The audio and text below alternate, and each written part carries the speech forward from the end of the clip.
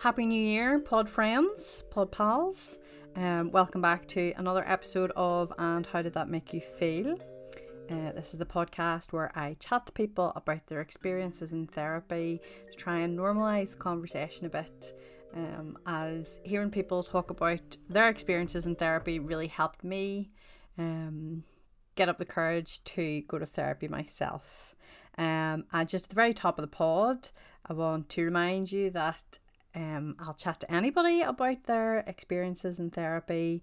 Everybody has something to share about that journey. So if you would like to chat to me, feel free to get in touch. You may have noticed the very festive makeover my theme tune has had. My brother very kindly surprised me with this in December, but unfortunately my Christmas episode had already gone out.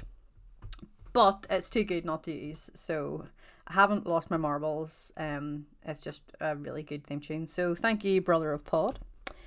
I hope you all made it through the festive period and New Year period. This kind of time can be difficult and tough for people at the best of times, and then you layer on top all the COVID heaviness, and it can all be a lot. But I hope you got some time to rest and recharge and able to enjoy yourself as much as possible. I am still on my gratitude kick. If you've listened to my episode about gratitude, still enjoying that, and that has really helped me over the last couple of weeks as I've been doing that. So I'm kicking off the first episode of 2021 with a good one. I chatted to Josh before Christmas, and he shared his journey of moving from thinking that mental ill health wasn't real to now get to the point where he is a mental health advocate. It's really interesting, and he gives a lot of really good advice and tools about things that have helped him with his journey to that. I first came across Josh through his Instagram account, which is _the_elephant_in_the_room. It's definitely well worth a follow. He creates some really good content that's inspirational and informative, and yeah, definitely check that out. Josh was in Ireland at the time I was speaking to him, and he was doing some fundraising for Dorset Mind by doing some sea swims in the lead up to Christmas, which, as I sit here by my fire, I imagine was blooming cold and very impressive. So I made a wee donation on behalf of the pod for his endeavours. But here we go, chatting to Josh. Alright, so let's get stuck in.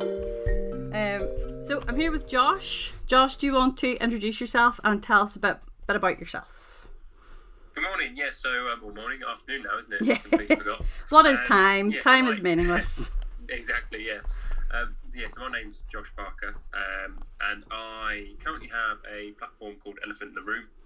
It is all about discussing and addressing mental health issues, but as well as that, it's sort of the stereotypes in life and the pressures in society that we all face as we get older. And I think for me, the idea that I sort of started with the concept is to try and help as many people as possible, but most or predominantly younger people, and how when we go through, I just did something this morning with a poll about whether people knew about mental health when they were at school.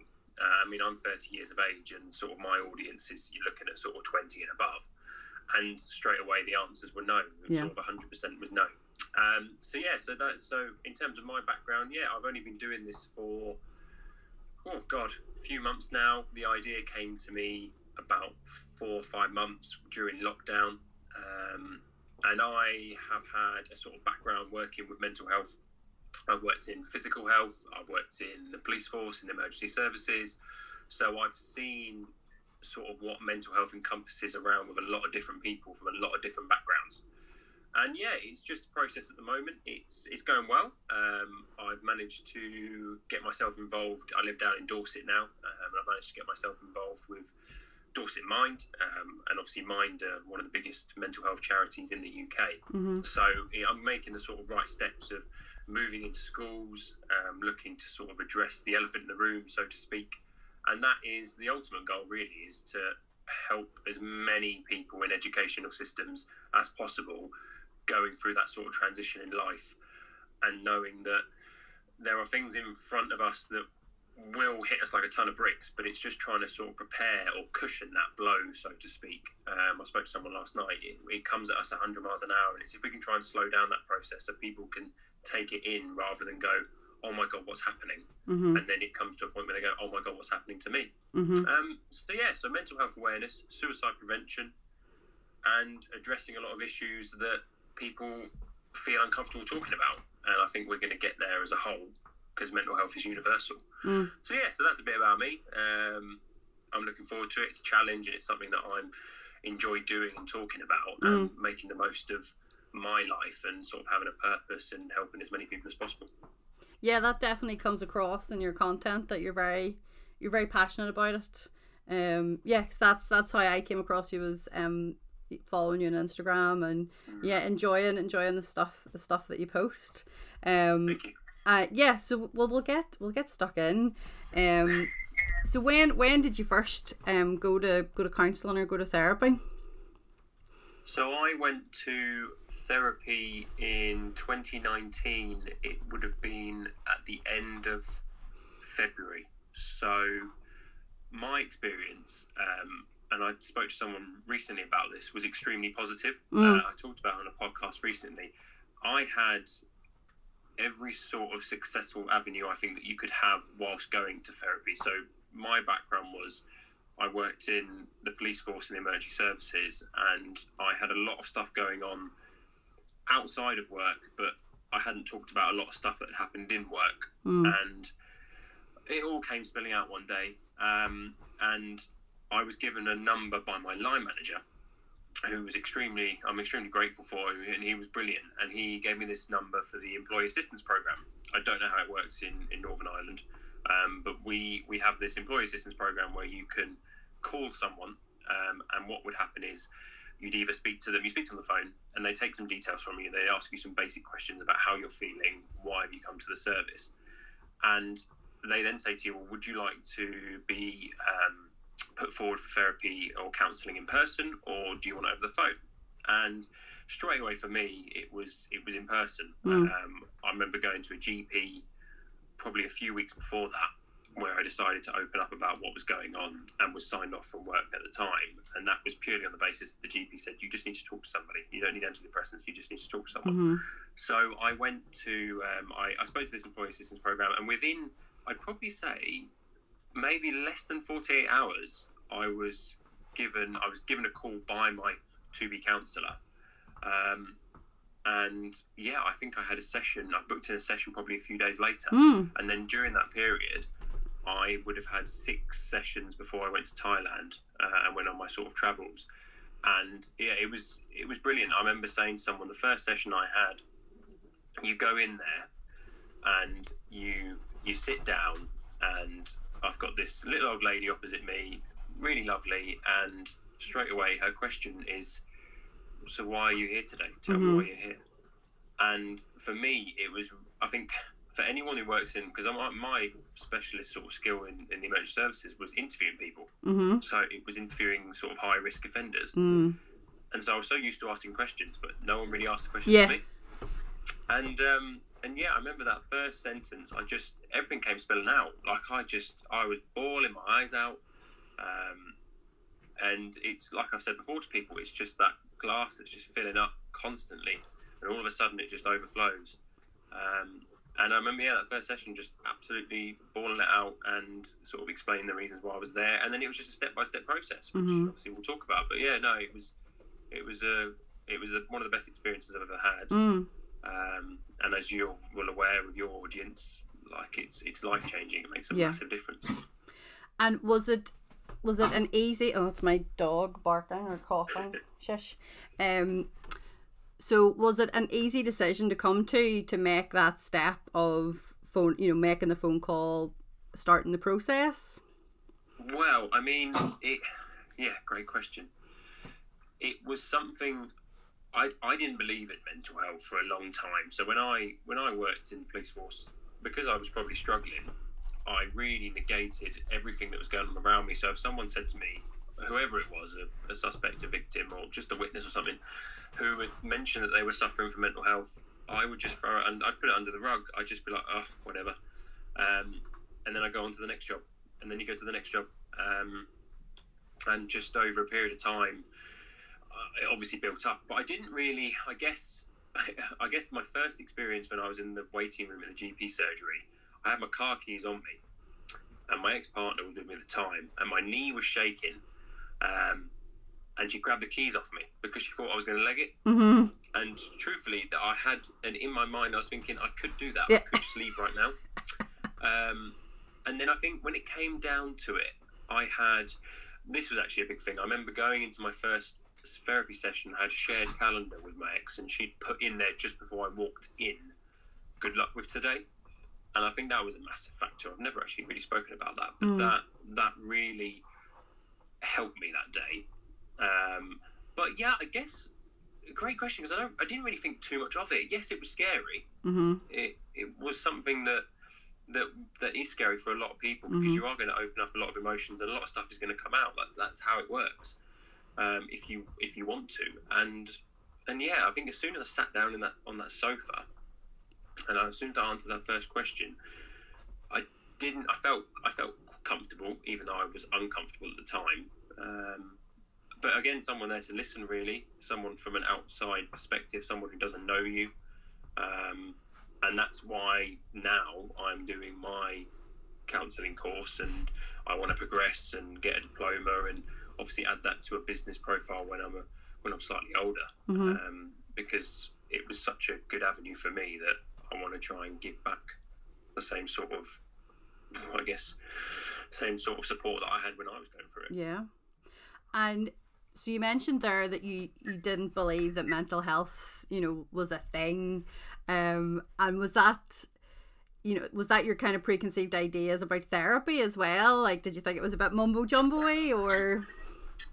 Yeah, do you know, I didn't. I mean, you see it in the films, and you see it on TV with that person lying on the couch and the psychologist or psychiatrist above them and having a chat away and stuff. And I guess that's your stereotypical view of what therapy is to a lot of people, because that's what it can be portrayed in the movies. Or if you look at marriage counselling, when people sit on the sofa and you've got that counsellor in front of them. I guess I didn't really think about it as just a conversation. And I guess that's really the big thing, is just trying to sort of get that message out there. Like, it's like you and I having a conversation right now. Yeah.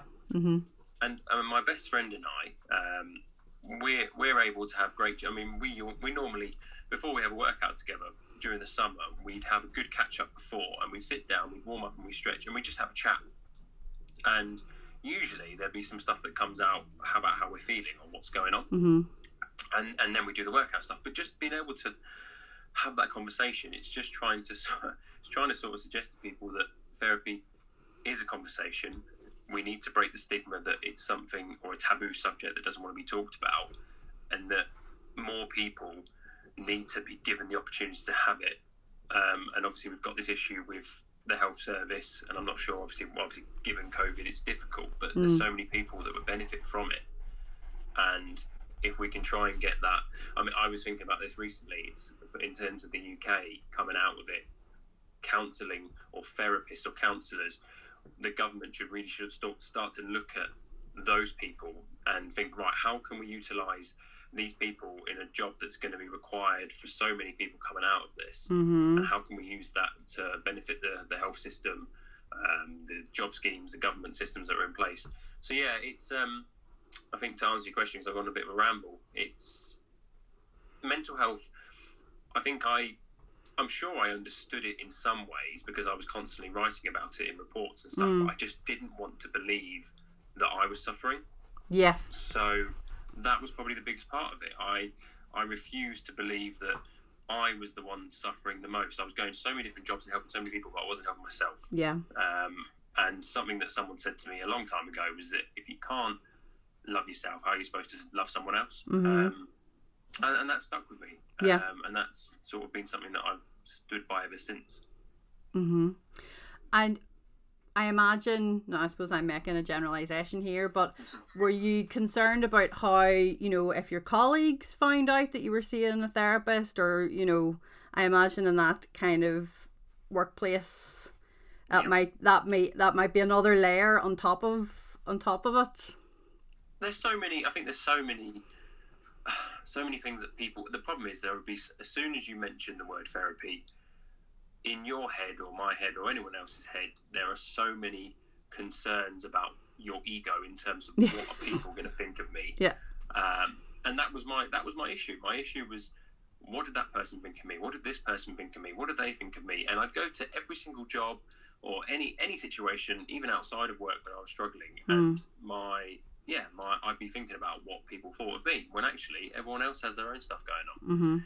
And in terms of therapy within the police force, it's definitely something that I think as soon as someone knew that someone was going through something, or there was something going on outside of work or inside of work, you'd get all the rumours around sort of the station. And do you know what? It didn't last too long.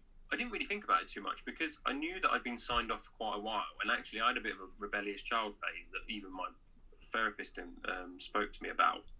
I kind of went off the rails with it, and I decided to be like, I resented my job, I resented what I'd gone through, because it put me in such a low place, only for a short period of time. And then I started to have gratitude and learn about how I'd learned so many skills and what I developed as a person and my career. But I guess I went back to work for a couple of days, and I knew straight away that it was just the wrong decision. Like, I was never ever going to cope. And then when I went back to work after I'd got back from Thailand and I'd been signed off for about 4 or 5 months, I think I had a bit of a bravado, like I didn't care, a bit of an attitude that I just sort of wanted to just get on with stuff, make the most of life. Of course I cared. I think everyone does care at some stage about what people think of them, but over time it's got smaller and smaller. And I've met some amazing people that have taught me otherwise. And it's something that I hope a lot of workplaces moving forward, especially with COVID, have the acceptance of advocacy in the workplace for mental health. And that it's as simple as just having a conversation with your boss or a colleague at work. Yeah. I mean, definitely with COVID, and like you were saying about, we hope that the government will maybe put 2 and 2 together and be like, well, the whole country has just lived through a pandemic. We don't know what the long-term trauma effect will be on a lot of people, and will they maybe take mental health provision a bit more seriously. We can kind of hope, but yeah, we just don't know what effect good old COVID is gonna leave with us, even after vaccines and those kind of things come in. But sorry, you mentioned there that you kind of travelled a bit. Was that a good kind of process for you, kind of mental health wise? Was that beneficial for you? Yeah, I would always, if anyone asks me in terms of I guess, is there a blueprint to how I recovered? And I guess mine consisted of having a couple of best friends that you could rely on, that you share core values with, a support system with your family that are going to be there for you during the tough times, the willingness to go and speak to someone. Physical activity for me was massive, and then combining that with world travel, I guess that for me is what I'm trying to explain to some people, is that when you move out of your comfort zone and you take risks and you do things that you've always wanted to do, but you've allowed not allowed, but life pressures have caught up with you and prevented you from doing that. When you break free of that and you have some time, like COVID did for a lot of people, we had time to utilise what we wanted to do and get outdoors. Travel for me was the best experience. I've been very fortunate to, pre-lockdown and what happened, I've been away 4 times. I've been away to the Philippines, Thailand, Spain and Bali, and I made the most of that year, for example, and now even here in Ireland, I still get to see like such an amazing landscape. Like I'm down by the Copper Coast in Waterford, and it's just so beautiful around here. And as soon as you take yourself away from what's going on and you can put yourself in a position where you can see how small you are in a world that's so large, it really does resonate, and it takes your mind away from so many things that are going on. So I always have said to people, and I try and advocate it when I was working as a manager in a gym recently. I was chatting to some of the young girls who worked there, and they didn't really have many ambitions in what they wanted to do. And then they talked about travel, and I said, well, I would highly recommend it. It's, you learn from a different culture. You realise that there are people and different countries that do things differently, and they have different sort of opinions of how the world works, and you meet so many people from so many different backgrounds. There's nothing quite like it. I think, and I said this recently in another podcast, I said, I wonder how many people who were suffering with mental health issues, if they had the chance to go abroad, what would happen? How would that change their perspective? How would they feel? Would they be completely terrified of the prospect of having to sort of engage with other people? Or would it actually bring them out of their comfort zone? It's just something that I was dwelling on recently. So for me, travel, it's up there. Yeah. It's definitely something I would advocate for people who can do it and have the ability to go do it. And I know as well from following you on Instagram that physical health is a big part of your kind of coping strategies. I'm a big fan of hot yoga. That's my it's like therapy and hot yoga are my two, like, I'm quite evangelical about them. Everybody should try it. But yeah, so for me, I find especially if I maybe go to yoga after I've been to therapy, that a lot of stuff I'll like when, as soon as my brain can connect with my body and my breathing and it's all connected, then pennies will start to drop, and I'll just stuff that we talked about in therapy, I'll be like, oh right, I've made that connection, or oh, that makes much more sense. So for you and your physical health, how does that kind of tie in with your mental health? I said this on a post. I just finished a run, and I'd explained how physical activity benefits my mental health. So what I try to explain to someone or to others is that with physical activity, usually we're taking one step forward to achieve a goal. We're moving in certain directions to achieve that goal. What it does though, as soon as I complete any form of exercise, it allows me to take a step back, and it actually gives me a clear perspective of what's going on that day. It makes me feel calmer. So by moving forward in physical activity, I'm able to take a step back mentally and slow stuff down and process things. And it's funny, you talk about hot yoga. So I went and boxed out in Thailand. I did Muay Thai for 2 months, and then when I came back from Thailand, it wasn't the same as training in those conditions. So I decided to take up hot yoga when I was still working in the police force, and I practiced for probably, I think it was nearly 10 months at a studio, and I met some amazing people. I got along really well with the teachers, and it gave me something that was, again, it was consistency. It was a routine, and I love to sweat, to be honest. It's the best thing ever. So, and actually it improved my mobility and my flexibility, and I felt great, and I didn't feel injured as much. And it just calmed me. And over time, I started to develop and learn about breathing techniques.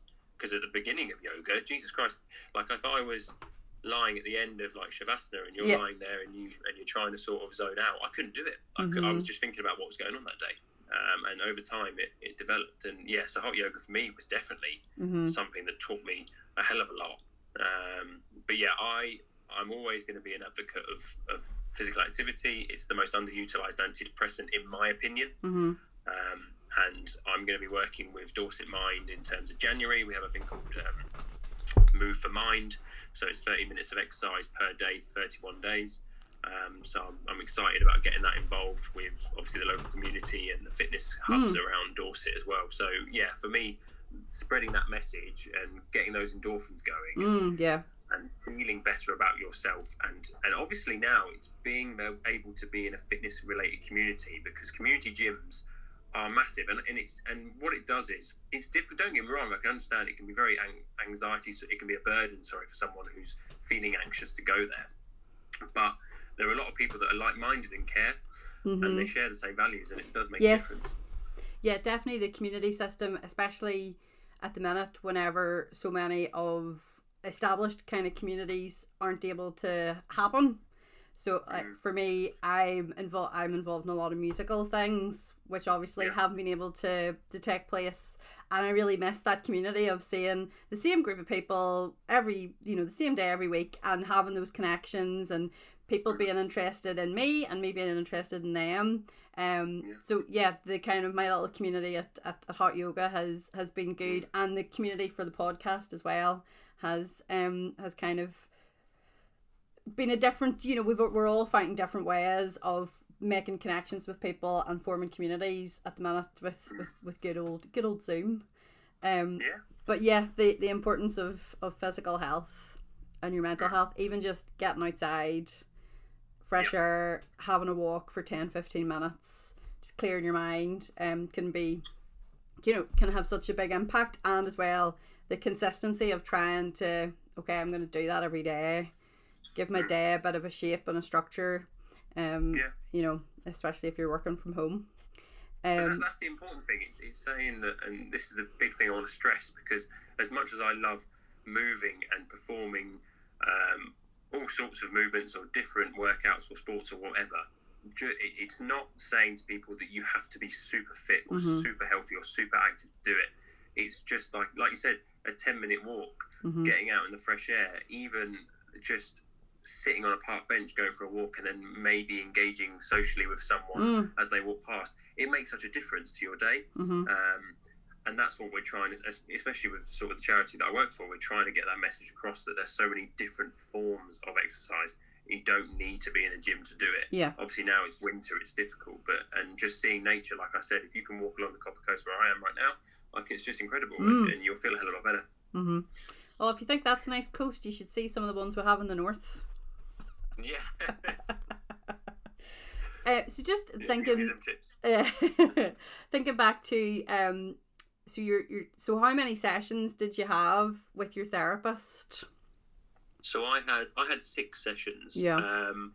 Now the one thing that, and actually probably something that's worth talking about, is the process afterwards. And what I realised, so I had 6 sessions that were paid for by the employer. And the one thing that I really struggled to grasp, and it is a big part of resentment, I think, that was down deep, sort of rooted towards the police when I came back, is that when I came back from my travels and I started the job again, I said to them, look, can I obviously apply for another 6 sessions, a new financial year? I think it'd be beneficial for me moving forward. And it's not that I don't want to pay therapy, but if it's there and I can use that system, I'm going to.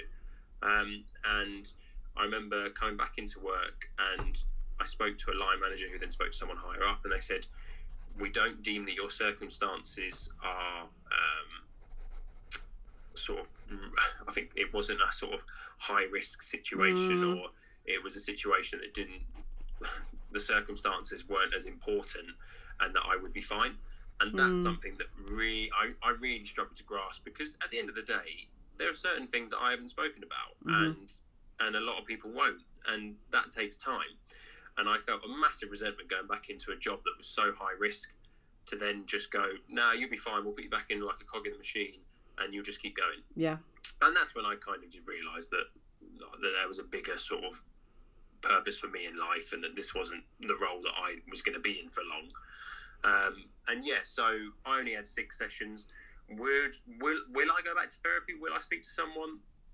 I would like to think that I would. Obviously, looking down the route of becoming a counsellor, you're going to need someone to sponsor you. You're going to need someone there, and I think it is just a healthy avenue to take.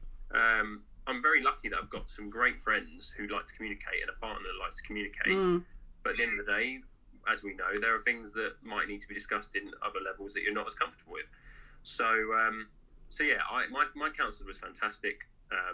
Every session I benefited from it greatly. And what I say to people is, if I can try and sum up how therapy works, is that session 1 you start crying and bawling your eyes out, and by session 6 for me, I'd start off the sentence at the beginning of the session, or a question, and then I'd answer my own question by talking throughout that session at the last minute, and then your therapist or counsellor would look at you and she'd smile with a big smile on the face, and that was it. And I remember coming away from that session feeling great. Yeah, the answers are all inside of us. And a good therapist or counsellor will reflect back what you're saying to help you see, oh right, okay, yes I do, as you're saying, I do know the answers to these questions, just need somebody to help me untangle it all and then yeah, you can find that you have the answers. So something that I'm always kind of interested in, because I think a lot of people will have fears or concerns, or another barrier for people that maybe puts them off accessing counselling is the really very practical thing of, well, what if, you know, what if I can't find the office? What if the office is, I'm really uncomfortable, and what if I don't click with the therapist? So what was your kind of what was the kind of room set up like? So the counselling sessions I had, they were at the person's home, which, yeah, I guess if you think about it, definitely makes it easier to sort of think about. I guess if it was in a high-rise block of flats or an office, maybe I would feel a bit more it'd be a bit more daunting, so to speak. So it was in a really nice area where I used to live in Surrey, and I remember going in, and you'd go through sort of, she'd have the main house, and there'd be like a little sort of small room to the side, and then go in there, and it was just two sofas opposite each other, a really nice sort of cozy room, and it just felt quite normal. And you know, it's funny because you bring up these questions, it's like I didn't really think about this at all. I wondered, I guess because I just wanted to sort of talk. I wanted my opportunity to speak. It felt like for so long I just had like a zip in my mouth, and I hadn't been able to sort of get anything out or explain what had gone on. And it was kind of like finally a chance for me to express or vent out what I was feeling. So yeah, I mean, I was very fortunate. She was fantastic. She was lovely. I was willing to do. At the end of the day, you have to be. I guess you have to have a willingness to do the work. Yeah. And don't get me wrong, she actually gave me some exercises to do, which, in all honesty, I didn't do. I think I struggled to get them done. I was trying to train for a charity event. I was sorting out other stuff, and it wasn't a priority for me. I guess for me, what I enjoyed most out of it was going there and being there for that hour session and being able to talk, feel better after talking, and then listen to anything that she wanted to say to me. And then going from there. And I guess I had Thailand in my head, that was a big, I guess it was an escape for me really, but it was also a reset at the same time. Yeah. And so that's what I was looking forward to. But yeah, no, I didn't think too much about how she would be, or even if it was a man or a woman. And also I do understand for a lot of people, and I think I put something out beforehand, I asked so many questions about how people had their sort of experiences with therapy, and some people got back to me saying the first couple just weren't for me, and then the third time I was extremely fortunate. Some people didn't get along with their therapist whatsoever, some did. So yeah, I've like I said to you at the very beginning, I've had a very successful route through therapy, whereas I can imagine for a lot of people, and I'm sure you've spoken to people before, that it hasn't worked out quite like they had imagined. But I think setting expectations can be dangerous in some circumstances. I didn't know what to expect, therefore it didn't shock me or cause me any sort of distress about how it was going to go, because I didn't know what to expect. Yeah, that's a good point actually about expectations around it. And I think as well, you can have my first therapist was very good for the first kind of issues that we worked through, but then by the end of it I kind of knew this isn't really, we're not clicking as well as we had been whenever other things kind of happened, and that's okay. That you can change counsellors, you can look for somebody else that you connect with a bit better, and as well you can sit in silence in your counselling session. Like if it's too much of a struggle to get the words out, it might take a couple of sessions to get to the point where you feel comfortable. I love talking about myself, so I was straight in session number 1, not a problem. Shutting me up was the issue, getting my what is it, what do they call that, it's not the holistic hour, the 50 minutes, the therapeutic hour. I know I think I know what you're trying to say. And so she would be, whenever she was wrapping up, because she'd be like moving to the edge of her seat, be like, okay, right, I'll stop talking now, it's time to go. But the therapist I've been seeing for the on and off for kind of 2 years now. Yeah, she uses different methodologies, and she's very much about yeah, like connecting your body and your brain. So where do you feel that anxiety? Whereabouts in your body? What does it feel like? Connecting it all rather than it just kind of being all in your brain. So that suits me very well. And was there and for the 6 sessions, I know you've confessed to not doing your homework. But were there other kind of tools or strategies that she gave you that have been helpful? I think there was, I remember the first one that we talked about, which was just, I think it was 7 minutes. I think it was 7 minutes to write down whatever came to mind, and whatever comes to mind, just write it down. And I believe I did it a couple of times, and then again, I just fell out of consistency with it. Mm-hmm. And whether that was just my ego thinking to myself, oh no, I'm absolutely fine, like I'm just going to these sessions and talking. Mm-hmm. Maybe that was the case. She didn't put too much pressure on me with anything else. Yeah. Maybe because she'd noticed that I wasn't particularly keen on doing that exercise, or I hadn't done that she didn't want to force it too much. Yeah, I don't believe there was anything else at that time. Whether that would have been different if I had attended more sessions, and like you said, over a period of time, if it was a couple of years, that you would work in different ways. But I can't recall anything else that she recommended. And I think I picked up on you saying the one thing that I noticed was you could tell when it was time to finish. Yeah. Because and I think when I started learning about counselling skills and doing these workbooks and different levels at the moment, it discusses that sort of that relationship, the sort of the relationship that you have with the client, and how you have to make sure that you set those parameters, and that session comes to an end, and then that is the end of the session.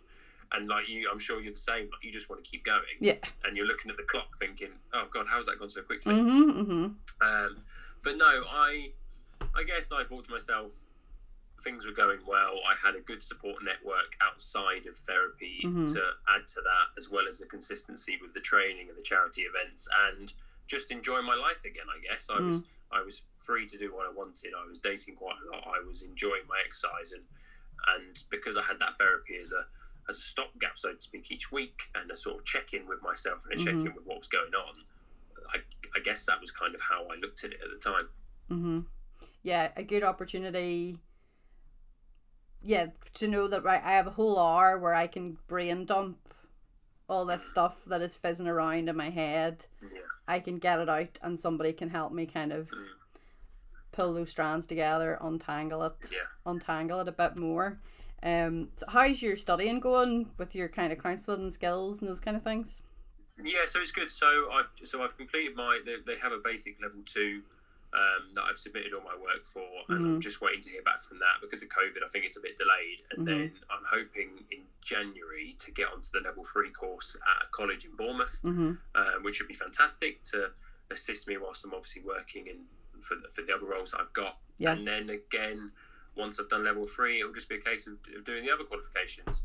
And it's just a waiting game. It's having that patience. But what I enjoy, and what I definitely would advocate to a lot of people, is further education and learning. Because I guess I try to tick off every box in life of all the social pressures that we have, and getting a house, being married, having a dog, and all that sort of stuff. I didn't think about educating my mind and further developing myself. So reading.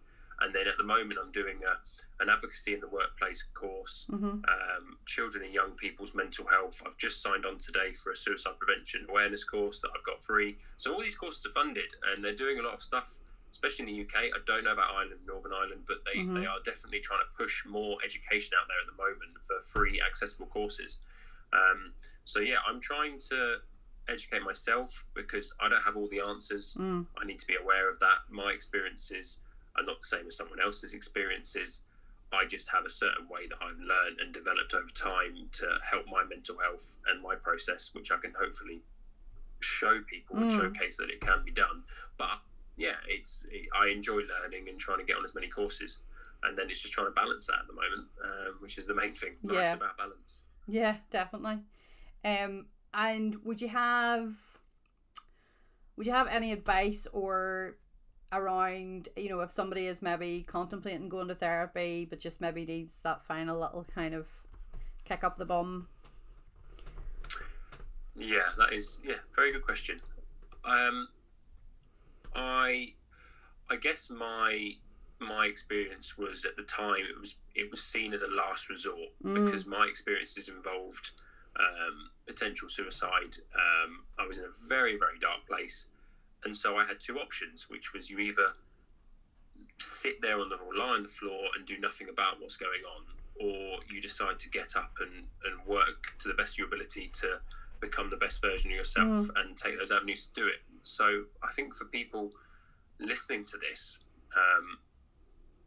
at the end of the day, you need to make sure that you're on top, or you're keeping yourself in check, and that you're doing what's right for you, because you choose how you wish to feel.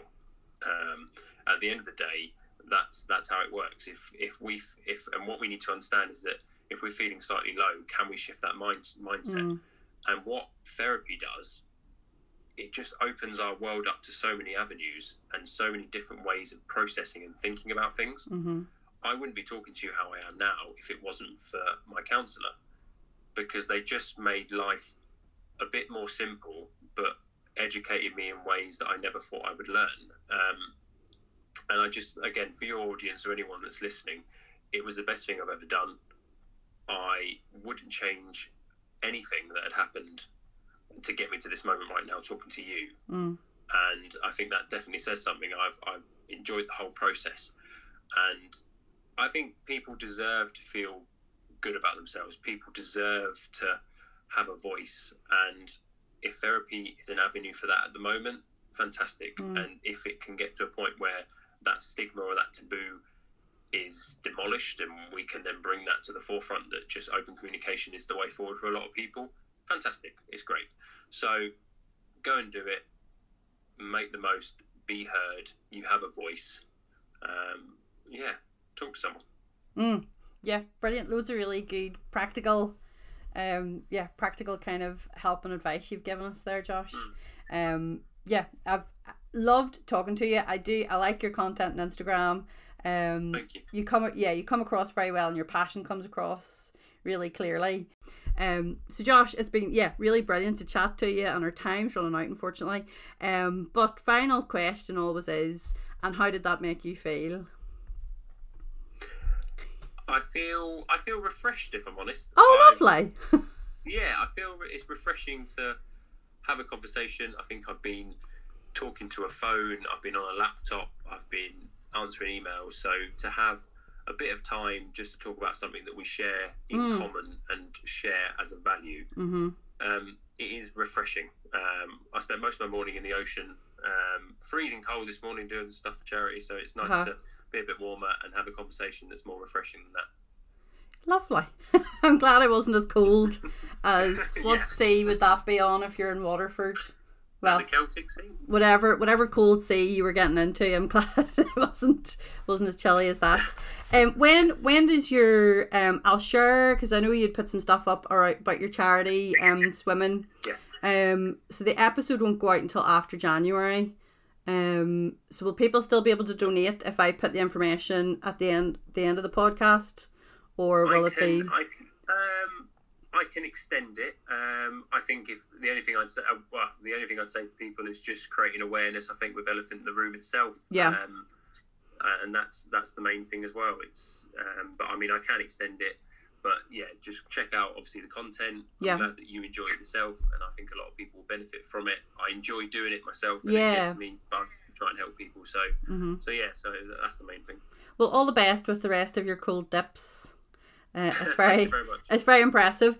I'll share it. I'll share your stuff about your fundraising on my account today. And I'll put something at the end of the episode as well. And I'll share your handles and everything awesome. In the episode. But yes, thank you so much for doing that. That was great. I really enjoyed it.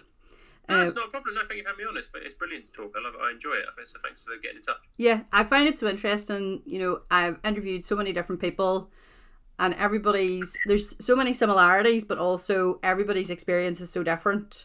but common themes kind of coming across. So yeah, it's so interesting kind of getting to chat to a wide range of people about all of this. But yeah, thank you so much. Are you in Ireland for Christmas, or are you just on a holiday? So I'm going to be here until the 29th. Again, a decision that I made that ultimately makes me happy. So decided to do it. So I'm glad to be here. It's lovely. So 29th, and then I'll be back to Dorset, and then I'll be sort of cracking on with working for sort of 2 new roles in January, and sort of pushing the sort of page and sort of taking it from there.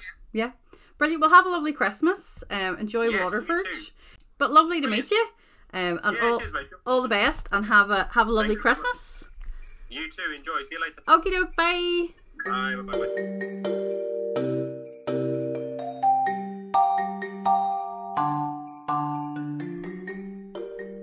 So there we go. Some really practical advice and tips from Josh there. And he talked about how he accessed his counselling through his employer. So definitely speak to your employer or your line manager, see if that is something that they offer, an employee assistance program.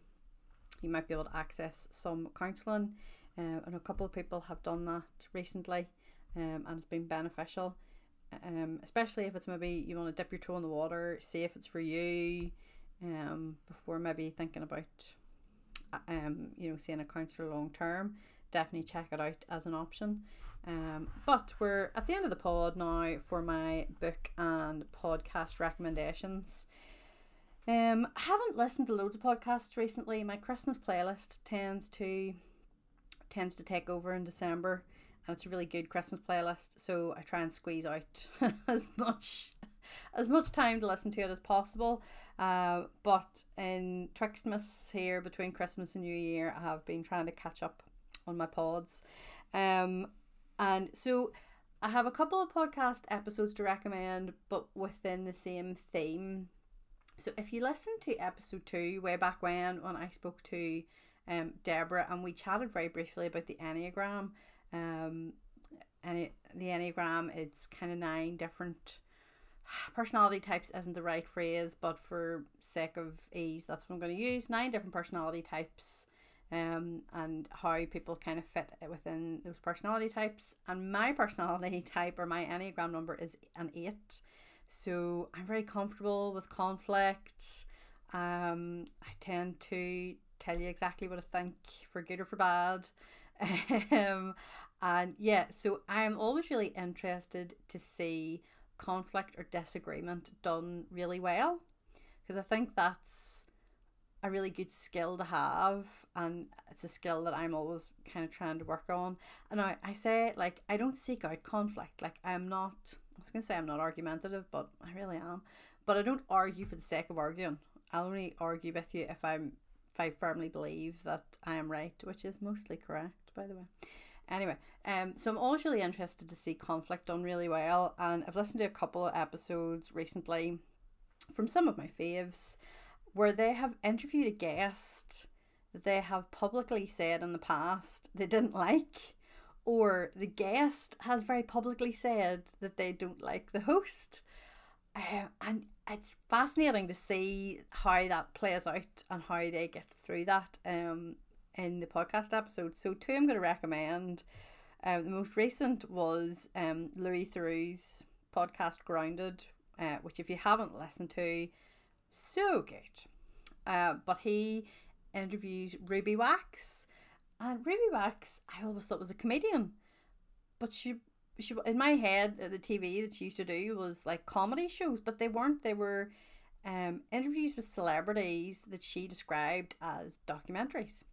So she was very open about like really disliking Louis Theroux, because she basically was like, you took my career and I lost that career that I had because you came on the scene, and that's what everybody was interested in. And seeing how the first few moments, the first like maybe 5 to 10 minutes of that podcast, it's bristly.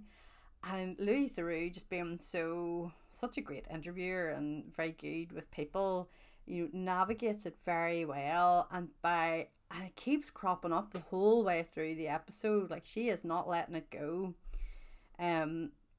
That, yeah, the impact that Louis Theroux had in her career, and how, if she heard an advert for shows, or she saw somebody in a Louis Theroux t-shirt, she couldn't, in a restaurant, she couldn't finish her food, and these kind of things. So it's very interesting for that. And also Ruby Bax is very interesting. She's a big mental health spokesperson, so hearing her kind of speak about her experiences it's very good. But yeah, that conflict, that tension between them and how they get through it. And then another one is my top pod fave, Adam Buxton. He interviews Robbie Williams. And Adam, when he and Joe Cornish had TV show and radio shows, I think had been quite verbal about how much they disliked that kind of pop genre and the kind of stuff that Robbie Williams and other people were doing. But Robbie Williams is a massive fan of Adam Buxton's podcast and wanted to come on as a guest. So that was really fascinating. Like, firstly, because Robbie Williams was kind of fanboying a bit about being on Adam's podcast, and then Adam having to kind of address, oh, well, you probably know that I said some quite unpleasant things about you. And Robbie Williams, number one, is a super interesting fella. I've heard a couple of podcasts with him recently. Like, mad into UFOs, and seems to be quite kind of aware of himself.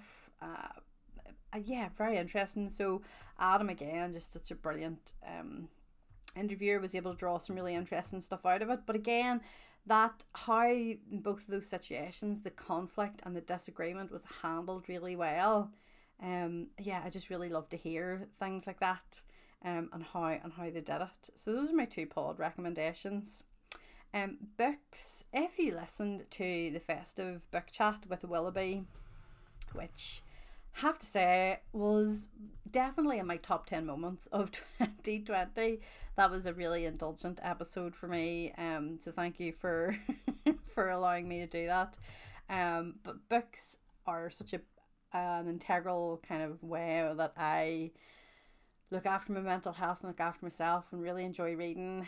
I'm gonna absolutely brag now and tell you that I read over 100 books in 2020, which I'm delighted about, but also I look forward in 2021 to having more of a social life and therefore not reading over 100 books. But in the festive book chat, Marianne from Willoughby talks about a book that I had been trying to get called A Ghost in the Throat by Dorian Negriffe. Darren, my Irish speaking friend, I'm sorry if you're listening and I have really murdered her pronunciation. You can correct it for me. But this book, I finished it before Christmas, and really took my breath away. Beautifully written. Not at all what I expected, which I always really love in a book. But it's basically the relationship the author has with this ancient Irish poem that was written by a woman. It was written by, Darren, I'm really going to butcher this pronunciation, Evelyn Dhu Nconnell, and the poem is called The Keen to Art O'Leary. And Dorian Negriffe, the author of the book, she has been obsessed or interested in this poem from a young age, and she kind of tracks how at different points in her life when she's going through different experiences, how the poem has been weaving itself through that. Then she also starts to look at the place of women in ancient society and modern society. She's researching the poem and just trying to get her hands on as much information as possible. And then she also reimagines events from the author's life. So it's just like, you just didn't know what the next chapter she was going to talk about, or where it was going to go, or how it was all going to be linked together. Really beautifully written, and I thoroughly enjoyed it. So it's sold out in a lot of places, but I've just checked on Foyles, they still have it if you're interested. And it's a beautiful looking book as well, but I really enjoyed it. I've read more non-fiction this year, definitely, but it's not something that I would kind of actively seek out. But this was really good, top notch. So highly recommend. I think that's all my book and pod waffle for this episode. I have some really brilliant guests lined up to come and chat to me over the next few episodes. So thanks for your continued support. Mind yourselves, look after yourselves. Don't worry that it's a new year and trying to feel the pressure, or hopefully you don't feel the pressure of trying to make New Year's resolutions, or worry about leaving behind 2020 and fresh new start in 2021. I've seen a lot of people on Instagram talk about how 2021 we just need to take it one day at a time, low expectations for the year, low pressure on the year, and try to make our way through it as positively as possible. So until I speak to you again, look after yourselves, and I will have a new episode coming out in the next couple of weeks. Thanks, bye.